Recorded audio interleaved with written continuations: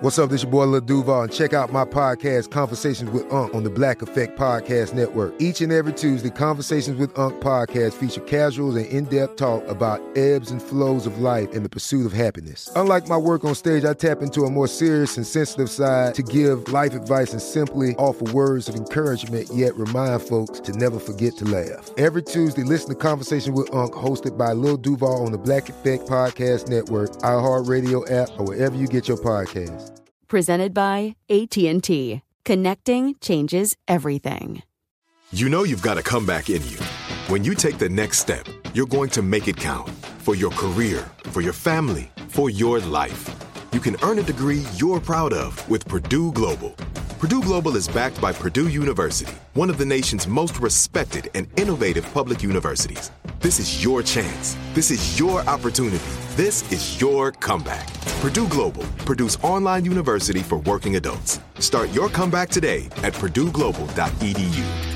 Enjoy all your favorite sports like never before at BetMGM. Signing up and playing is so easy. Simply sign up using code Buckeye and receive up to $1,500 back in bonus bets if you don't win your first bet. When you register with BetMGM, you can get instant access to a variety of parlay selection features, live betting options, and the best daily promotions in the business. And with BetMGM at your fingertips, every play and every game matter more than ever. Place your moneyline, prop, and parlay bets with the king of sportsbooks today. Sign up using code Buckeye and receive up to $1,500 back in bonus bets if you don't win your first bet. That's right, up to $1,500. Again, sign up using code Buckeye and receive up to $1,500 back in bonus bets if you don't win your first bet. BetMGM and GameSense remind you to play responsibly. 21 plus and present in Ohio. Subject to eligibility requirements. Rewards are non-withdrawable bonus bets that expire in 7 days. Gambling problem? Call 1-800-GAMBLER in partnership with MGM Northfield Park. That's 1-800-GAMBLER.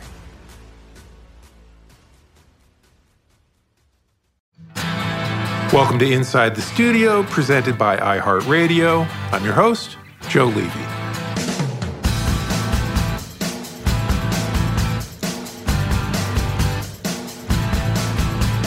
Okay, so if anybody is the ultimate guest for the home edition of the show, which is all about letting you know how the pandemic has impacted the lives of artists and how it's affecting the way they make music, it has got to be Finneas.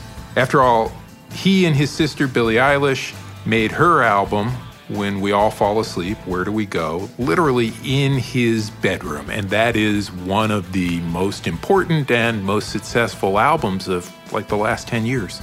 But it's not just the whole idea of staying at home and staying creative that Finneas has a lot to tell us about right now. His recent single, What They'll Say About Us, is a real reflection of this moment. During racial justice protest marches in Los Angeles this summer, he imagined himself explaining what was going on to someone laying in a hospital bed, fighting COVID. As he tells our quarantine correspondent, Jordan Runtagh, he sees optimism as being aware of the bad stuff that's happening around you and making a choice to stay positive.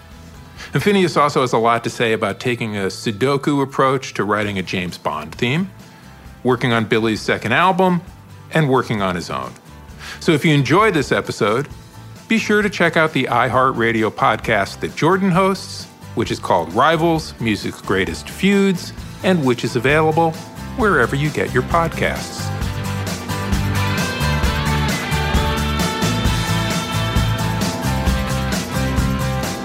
Hello everyone, my name is Jordan Runtagh, but enough about me. My guest today has won multiple Grammys, co-written the Bond theme, and acted on a hit TV show, and he did it all before turning 23. You probably know him for his collaborations with his sister, Billie Eilish. He's also overseen hits for J.P. Saxe, Ash, Selena Gomez, Tovlo, and Halsey, to name but a few. Last fall, he dropped a solo EP, Blood Harmony, and now he has a new single called What They'll Say About Us. The song is his way of processing the tumult of 2020, a year unlike any other. I'm so happy to welcome Finneas. Finneas, how are you? I'm good. It's been raining ash in Los Angeles. I don't know where you're calling me from, but it's been just... It looks like your Blood Harmony cover, really. I wish it was that pretty. It's just this kind of smoky gray. It's very depressing and sort of alarming, but like we've been indoors. A lot of people have been comparing the weather to like Blade Runner, like all the orange skies in Blade Runner. And my girlfriend was like, I don't think I've ever seen Blade Runner. Yes. I was like, well, then let's watch Blade Runner. So we watched we like on Friday we had nothing to do and we just marathoned like both Blade Runner movies, the first one and then the one that came out in 2017 sequel. They're so good. They are so good, but I can imagine like living in it right now probably like inhibits your ability to enjoy them to some extent. You're like, it's too bad the future isn't that cool. Like we have right. all the pollution and like not any flying cars. Somebody dropped the ball on that. I know the first Blade Runner takes place in 2019 and they're like flying around and we're not rocking that yet. So no, like Back to the Future 2 also let us down. When Back to the Future 2 took place in what, like 2010 or something, or 15? 2015. Yeah. We blew it. I know, man. It's actually kind of sweet because it just means that people were very optimistic. Right? Yeah. That would be like if we were like, what would the example be? If we were like, yeah, we will have stopped climate change by 2022. Like, I wish we were that proficient. God. I mean, that's kind of where I wanted to start with you. I mean, this year must be so insane for you for so many reasons. I mean, you go from sweeping the Grammys, performing at the Oscars, to like 6 weeks later being confined to your home. I mean, what was that adjustment like? Was that like, whiplash? It was super weird. I mean, on one hand, I think like I feel very privileged to have had a very enjoyable first 2 months of the year before everything kind of like collapsed in on itself. The lucky thing is that if I'm lucky enough to live this long, 20 years from now, I will be like looking back at 2020 and I'll be like, yeah, that was a weird period, but obviously like these seminal moments in my life also took place that year, and aren't I lucky? I don't think I'll remember only the terrible things, which obviously there are so many terrible things to remember. So yeah, I feel very lucky. And you know what? Like on another very selfish level, like at least we had been touring the world for, 3 years straight when everything came to a halt. I think if we were only just starting, it would be very devastating. At least we know what it's like and we know what we have to look forward to in, a year or so time when, maybe it's safe to go play arenas again. But yeah, I mean, it sucks. Yes. I mean, we love touring. We love traveling. It's one of our favorite things in the world. So it's pretty torturous to not get to do that. With most of the people I have on the show, I ask, well, you're in lockdown. How's working from home been like affected your creative process? It must be so different. But I imagine for you, it's probably not the biggest change in the world. No, it's been, I mean, like, to be totally honest, it's been, in terms of, like, making Billy's second album, making my first album, it's been awesome, Like, I know that's kind of crazy to say, but, like, there's no way we'd be writing and recording as much this year otherwise. So I'm trying to look at it like we have this thing that no artist ever gets. Basically, here's the deal. Every artist makes a first album, and then if it's successful, they tour it into oblivion. And then they're somehow expected to like have made album 2 in that time, which is just kind of crazy. I mean, our version of that was that we made the James Bond song on tour, but it's like we have this crazy luxury of like having this amount of time off after the first album that I think almost no artist gets anymore. So I'm kind of like, I'm playing like mind games with myself where I'm like, as soon as there is a vaccine and everything can start up again, like you're never going to get a break ever again, because everyone's going to be trying to make up for 2 years within the span of like 6 months. So I'm kind of like pretending this is like some short-term forced hiatus or something where we're just like, we have to make this next record. And I'm really enjoying making it. I'm loving all the songs we're writing, and it's really fun. So you're feeling productive. That's good. I feel like I know people on both sides of that. They're either like, I'm just really on it, or it's like, I can barely get out of bed. Please don't make me do an entire album. It's day by day. I should remind you that earlier in this call, I admitted to watching both Blade Runner movies on Friday. And I also... that same day, I watched like an hour and a half behind the scenes of The Social Network, and also I watched an episode of The Boys. So it was like, there are days where I am super prolific, and then there are days where I watched like 3 movies. Well, you gotta prime the pump, I guess. Ebb and flow. Yeah. Well, tell me about your new song, What They'll Say About Us. It seems, I get a lot of hope in that song, which is not something we get a lot of this year. That's definitely what I was aiming for. I mean, there are other songs that may never see the light of day that I wrote during this that are just dirges. They're just like bleak. This sucks. That's kind of the MO. And I think the reason I felt so proud of this song was I I wrote it during the Black Lives Matter protests in June, and I was like going to them, and it was like the only thing that I could justify going out and doing. Like, I still haven't been out to like eat at a restaurant or anything. It just seems too irresponsible. I see my family, my parents are in their 60s, whatever. But I was like, you know what, I have to go to these protests, and if that jeopardizes my health, I'll quarantine for 2 weeks, whatever. I'll take the hit because these protests are important.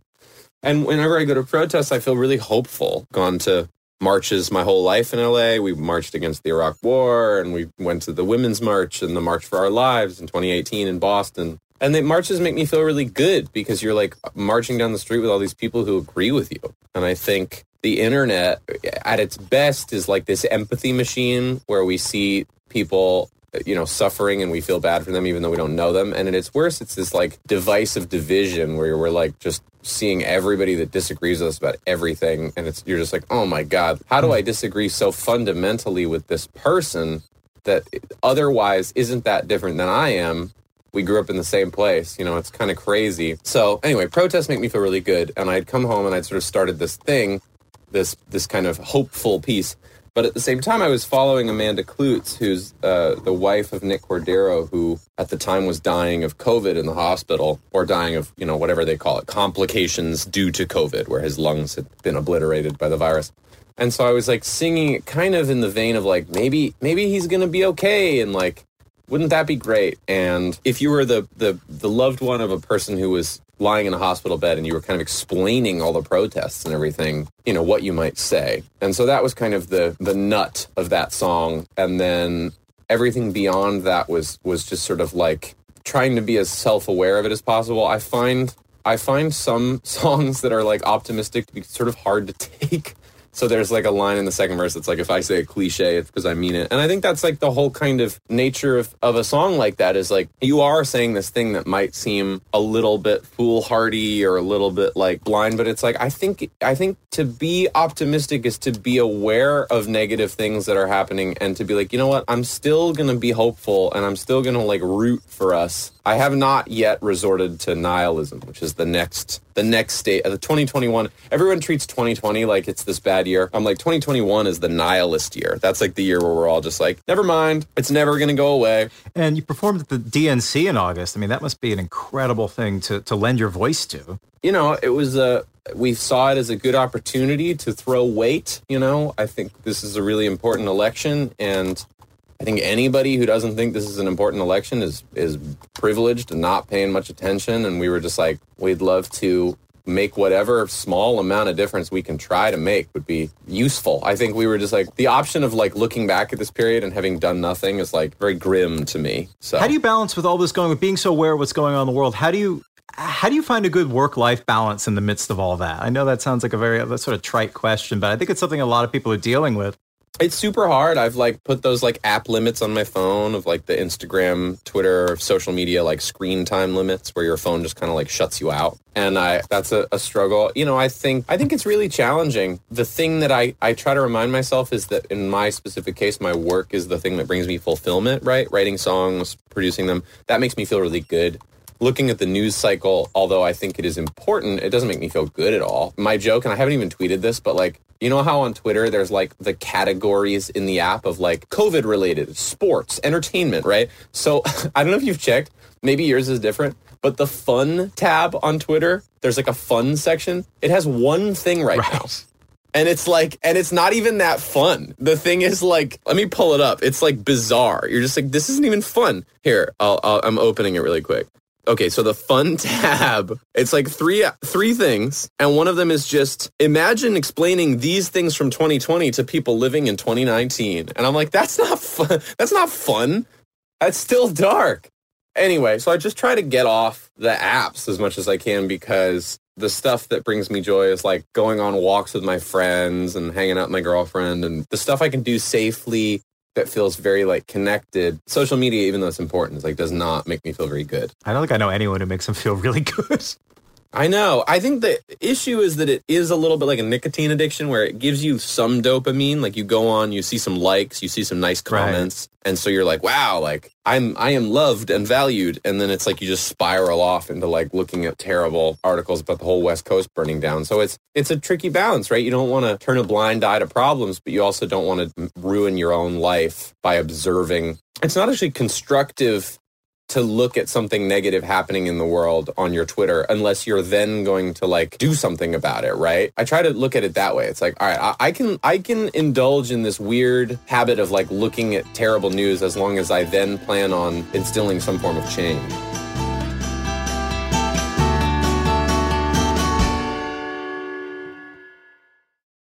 AI might be the most important new computer technology ever. It's storming every industry, and literally billions of dollars are being invested.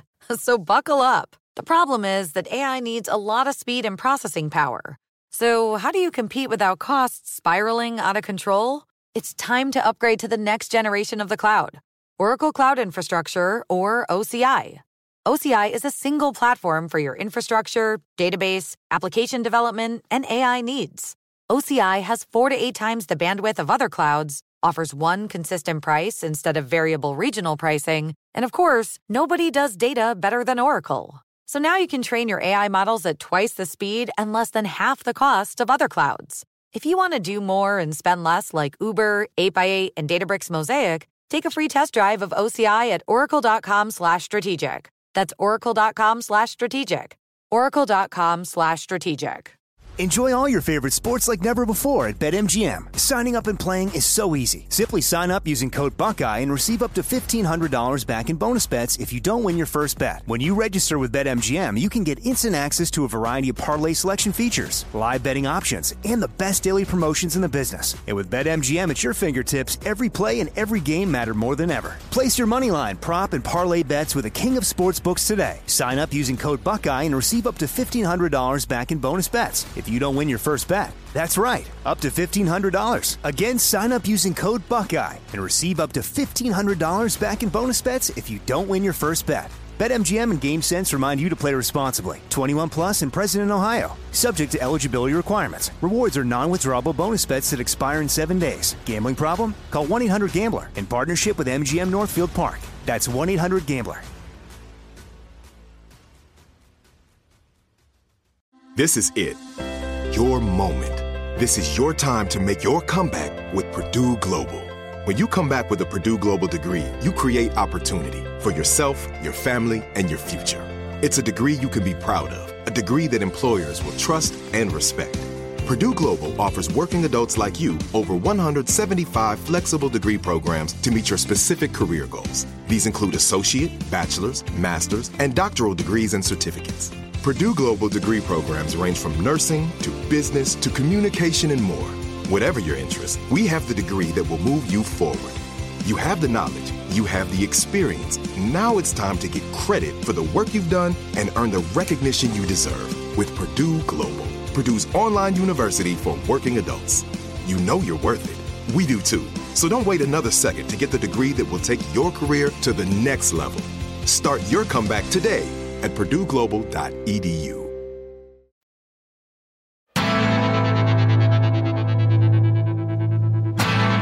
Well, you're working on so many things right now. Does what they'll say about us mean that there's a full-length LP on the way coming from you soon?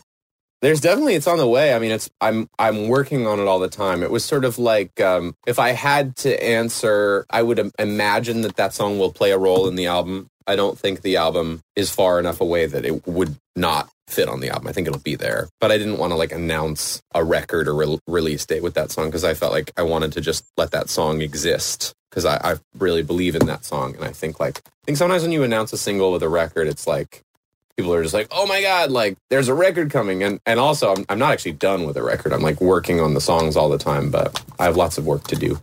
I've always been so fascinated by the unusual sounds in your records, you know, like a lit match as a snare, a dentist drill, or like an Australian crosswalk beep in Bad Guy. What is your process for incorporating those? Do you have like an arsenal of cool sounds and tape loops that you draw from? Or do you hear a sound in your head that you know you want and you just start experimenting with what's around you? Totally both. It just depends on the situation. You know, I'm always looking for inspiration, right? I think one of the issues with, the more music you make is the more the things you think you've covered, and anything that re-inspires me is really exciting. It's like, this is a weird example, but like, so Watch, the sound of like the song with the matchsticks. Like, that song is like a C chord and an F chord and an A minor chord and an F chord. And like, those are chords that like, I have written so many songs with those chords that they do not carry inspiration for me anymore. And you chuck some matchsticks in there and it's very cool and inspiring to me. And I think that's what I'm always going for. It's just like something to re-inspire. Have you ever heard of Pink Floyd's Household Objects project? Yeah, I thought that was a really cool project. I haven't done it, but I thought it was like really smart.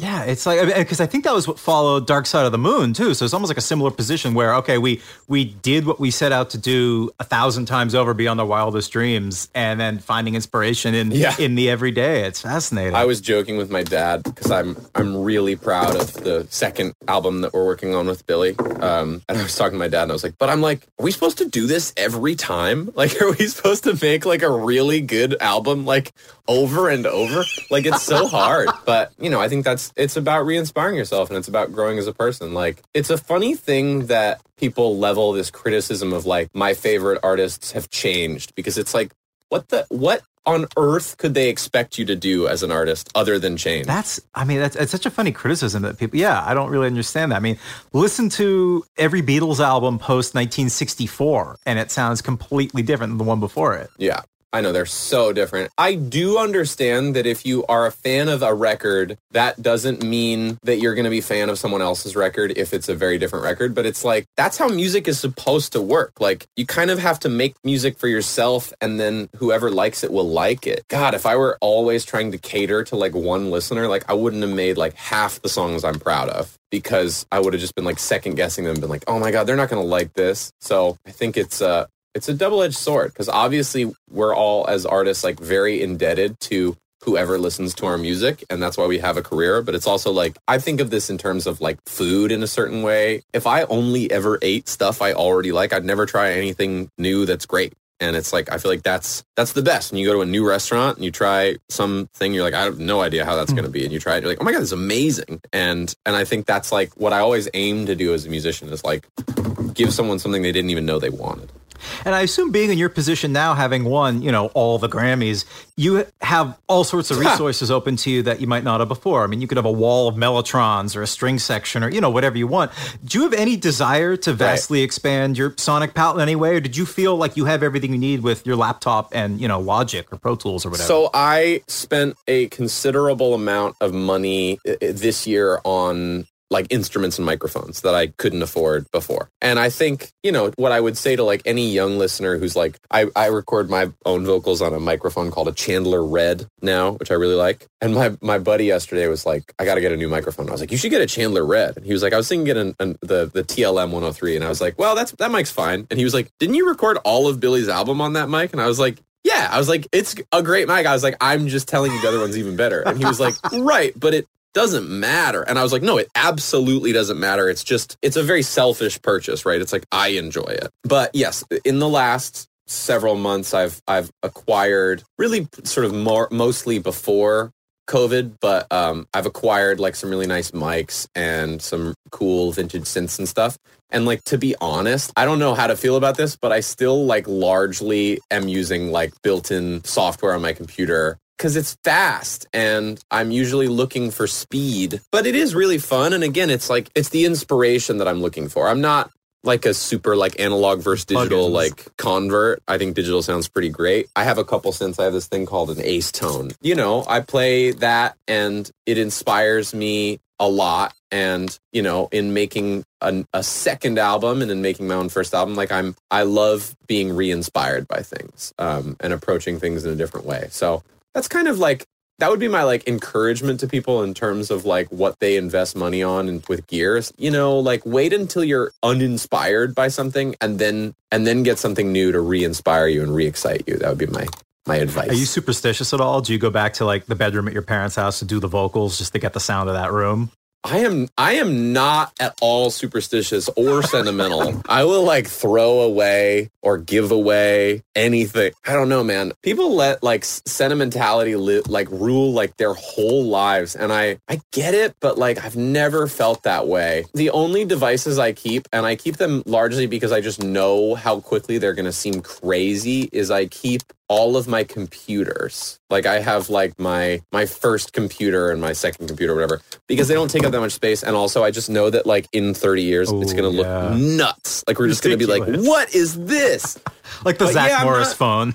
Yeah, exactly. So I'm not superstitious. People are so funny about the bedroom, man. Like they're all just like, you got to go back there and record the album. And I'm like, my mom sleeps in there now. Like it's not I have a different house. But the only thing that's in that bedroom that I would maybe record is my granddad's old beat-up piano. His upright is in there. So I might, someday maybe I'll be like, I gotta have that cloudy upright sound again. But that's kind of it. It's kind of an asinine hypothetical question. If you were growing up in the 60s in a purely analog era where people went to like Gold Star or Abbey Road or whatever to cut records, do you think you'd still be involved with production? Like, how do you think your career would be different if you didn't have the tools that you have on your laptop right now? Such a good question, man. I think I am so a product of the period of time where I was born and what was accessible to me. If I were born with the same brain and the same appetites and the same interests, I'm sure I would be involved in music in some capacity, but the level of innovation I've been able to be a part of, I have no idea if that would be available to me or be achievable to me. I mean, it's like, it's kind of everybody, right? Like Bill Gates had access to that computer mainframe at his college and whatever. He's a very smart dude, but like he had access. If you take away his access, no matter how smart he was, he wouldn't have been able to learn it the way that he learned it. So I think there would have been amazing things about growing up in the 60s. There were so many amazing musicians back then, and holy shit, it would have been so cool to maybe produce like the Beatles or something. But who knows? People love like the time machine stuff, and as cursed as this period of time may seem to be, I want to be right now. Like I don't even know if I want to be in the future. Like I think I just want to be like right now. Well, that's the best way to be. Every Buddhist in the world right now is like, yes, I've been listening to this. Right. Oh, being in the moment.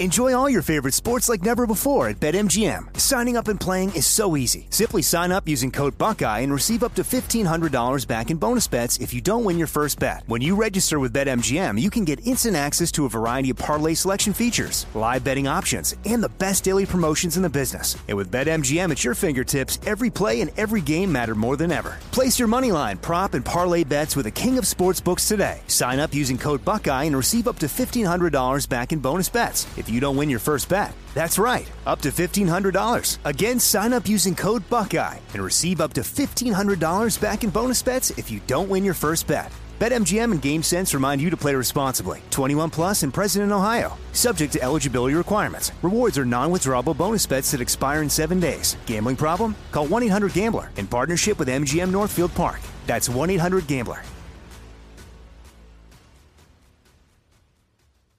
This is it. Your moment. This is your time to make your comeback with Purdue Global. When you come back with a Purdue Global degree, you create opportunity for yourself, your family, and your future. It's a degree you can be proud of, a degree that employers will trust and respect. Purdue Global offers working adults like you over 175 flexible degree programs to meet your specific career goals. These include associate, bachelor's, master's, and doctoral degrees and certificates. Purdue Global degree programs range from nursing to business to communication and more. Whatever your interest, we have the degree that will move you forward. You have the knowledge, you have the experience. Now it's time to get credit for the work you've done and earn the recognition you deserve with Purdue Global, Purdue's online university for working adults. You know you're worth it. We do too. So don't wait another second to get the degree that will take your career to the next level. Start your comeback today at purdueglobal.edu. Whether you're a savvy spender maximizing your savings with cashback rewards, a thrifty rate watcher seeking the lowest interest, or a travel enthusiast looking for extraordinary perks, Kemba Financial Credit Union has a visa to complement your lifestyle and unique needs. Apply today at Kemba.org to unlock a limited time 2% cash back on purchases and pay 0% interest on balance transfers for an entire year with a new visa from Kemba. You deserve a card that works for you. Restrictions apply. Offer ends June 30th, 2024.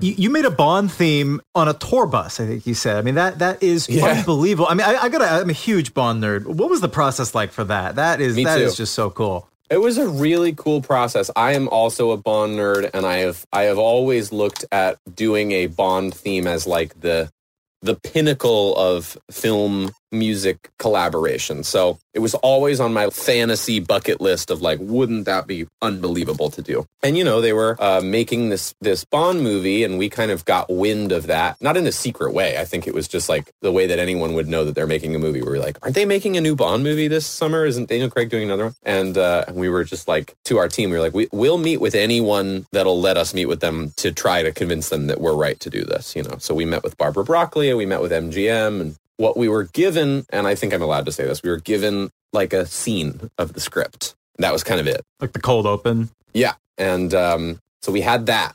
And that was obviously huge because it's so important to know what angle you're writing from. And then on a personal note, because I'm kind of obsessed with Bond themes, I was like, has to be the movie title. Like all of my favorite Bond themes are the movie title, like Live and Let Die, Skyfall, Goldfinger, like it has to be. That was like caveat number one. And then two was I'm pretty loosey-goosey in terms of like what I'm trying to achieve with goals as a songwriter. But with a Bond song, to me, the melody has to be completely bulletproof. Like it has to be like a melody because it's going to be interpolated through the whole movie. Like every Bond theme is played by like strings and orchestra in the rest of the movie. And so I was like, the melody has to be like amazing and very Bond. So I wrote all of the melodies first, and then Billy and I set about sort of perfecting like what line would go on each melody, which is very atypical. Usually I write melodies and lyrics at the same time because it's much harder to write a lyric, I think,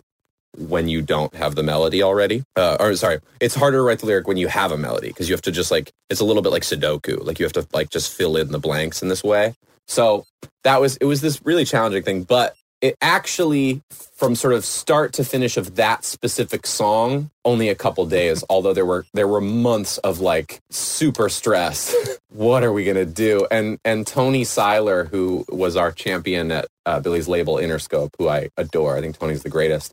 He was the one kind of like up to bat for us, you know, and wow. He would check in with us. Yeah, it was a stressful experience, but mainly it was only stressful because I just really wanted to write a great song. Like I love those Bond songs so much. So I'm really proud of the song.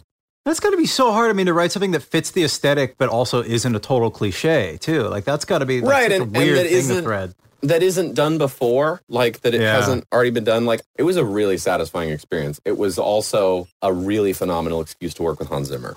Ooh, and Johnny Marr.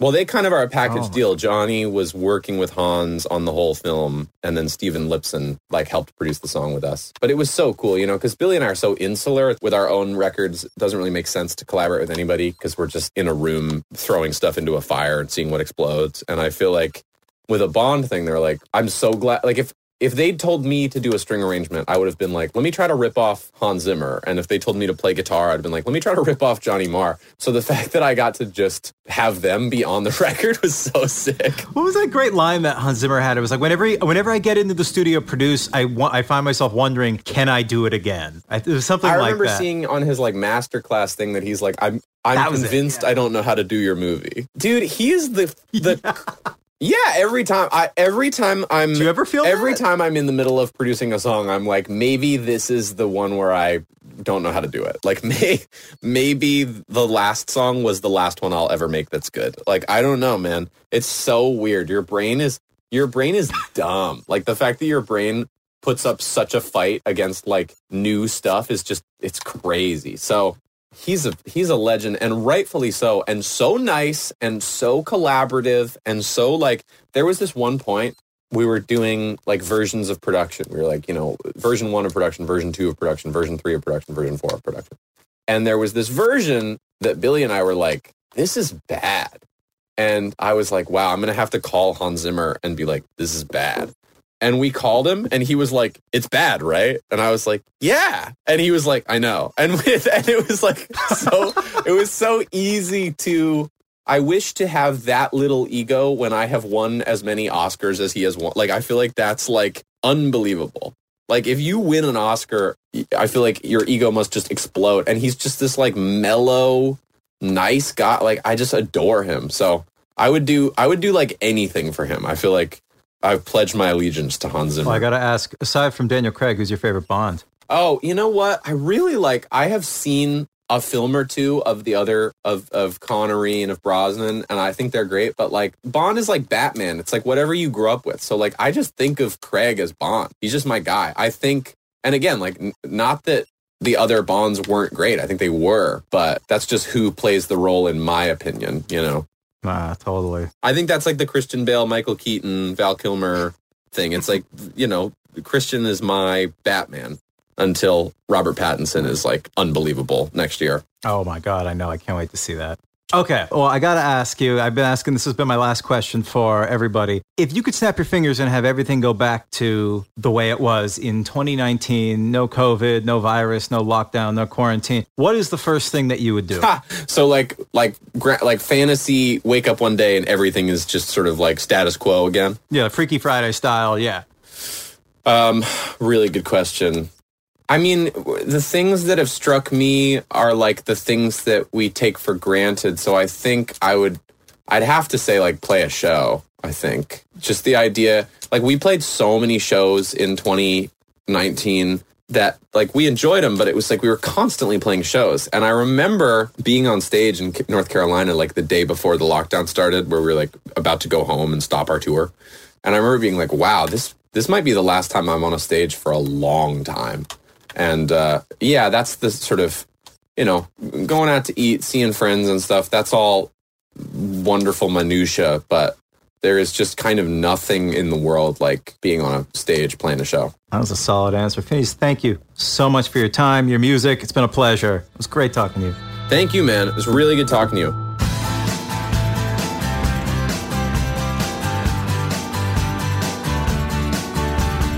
We hope you enjoyed this episode of Inside the Studio Home Edition, a production of iHeartRadio. For more episodes of Inside the Studio and other shows from iHeartRadio, check out the iHeartRadio app, Apple Podcasts, or wherever you get your podcasts.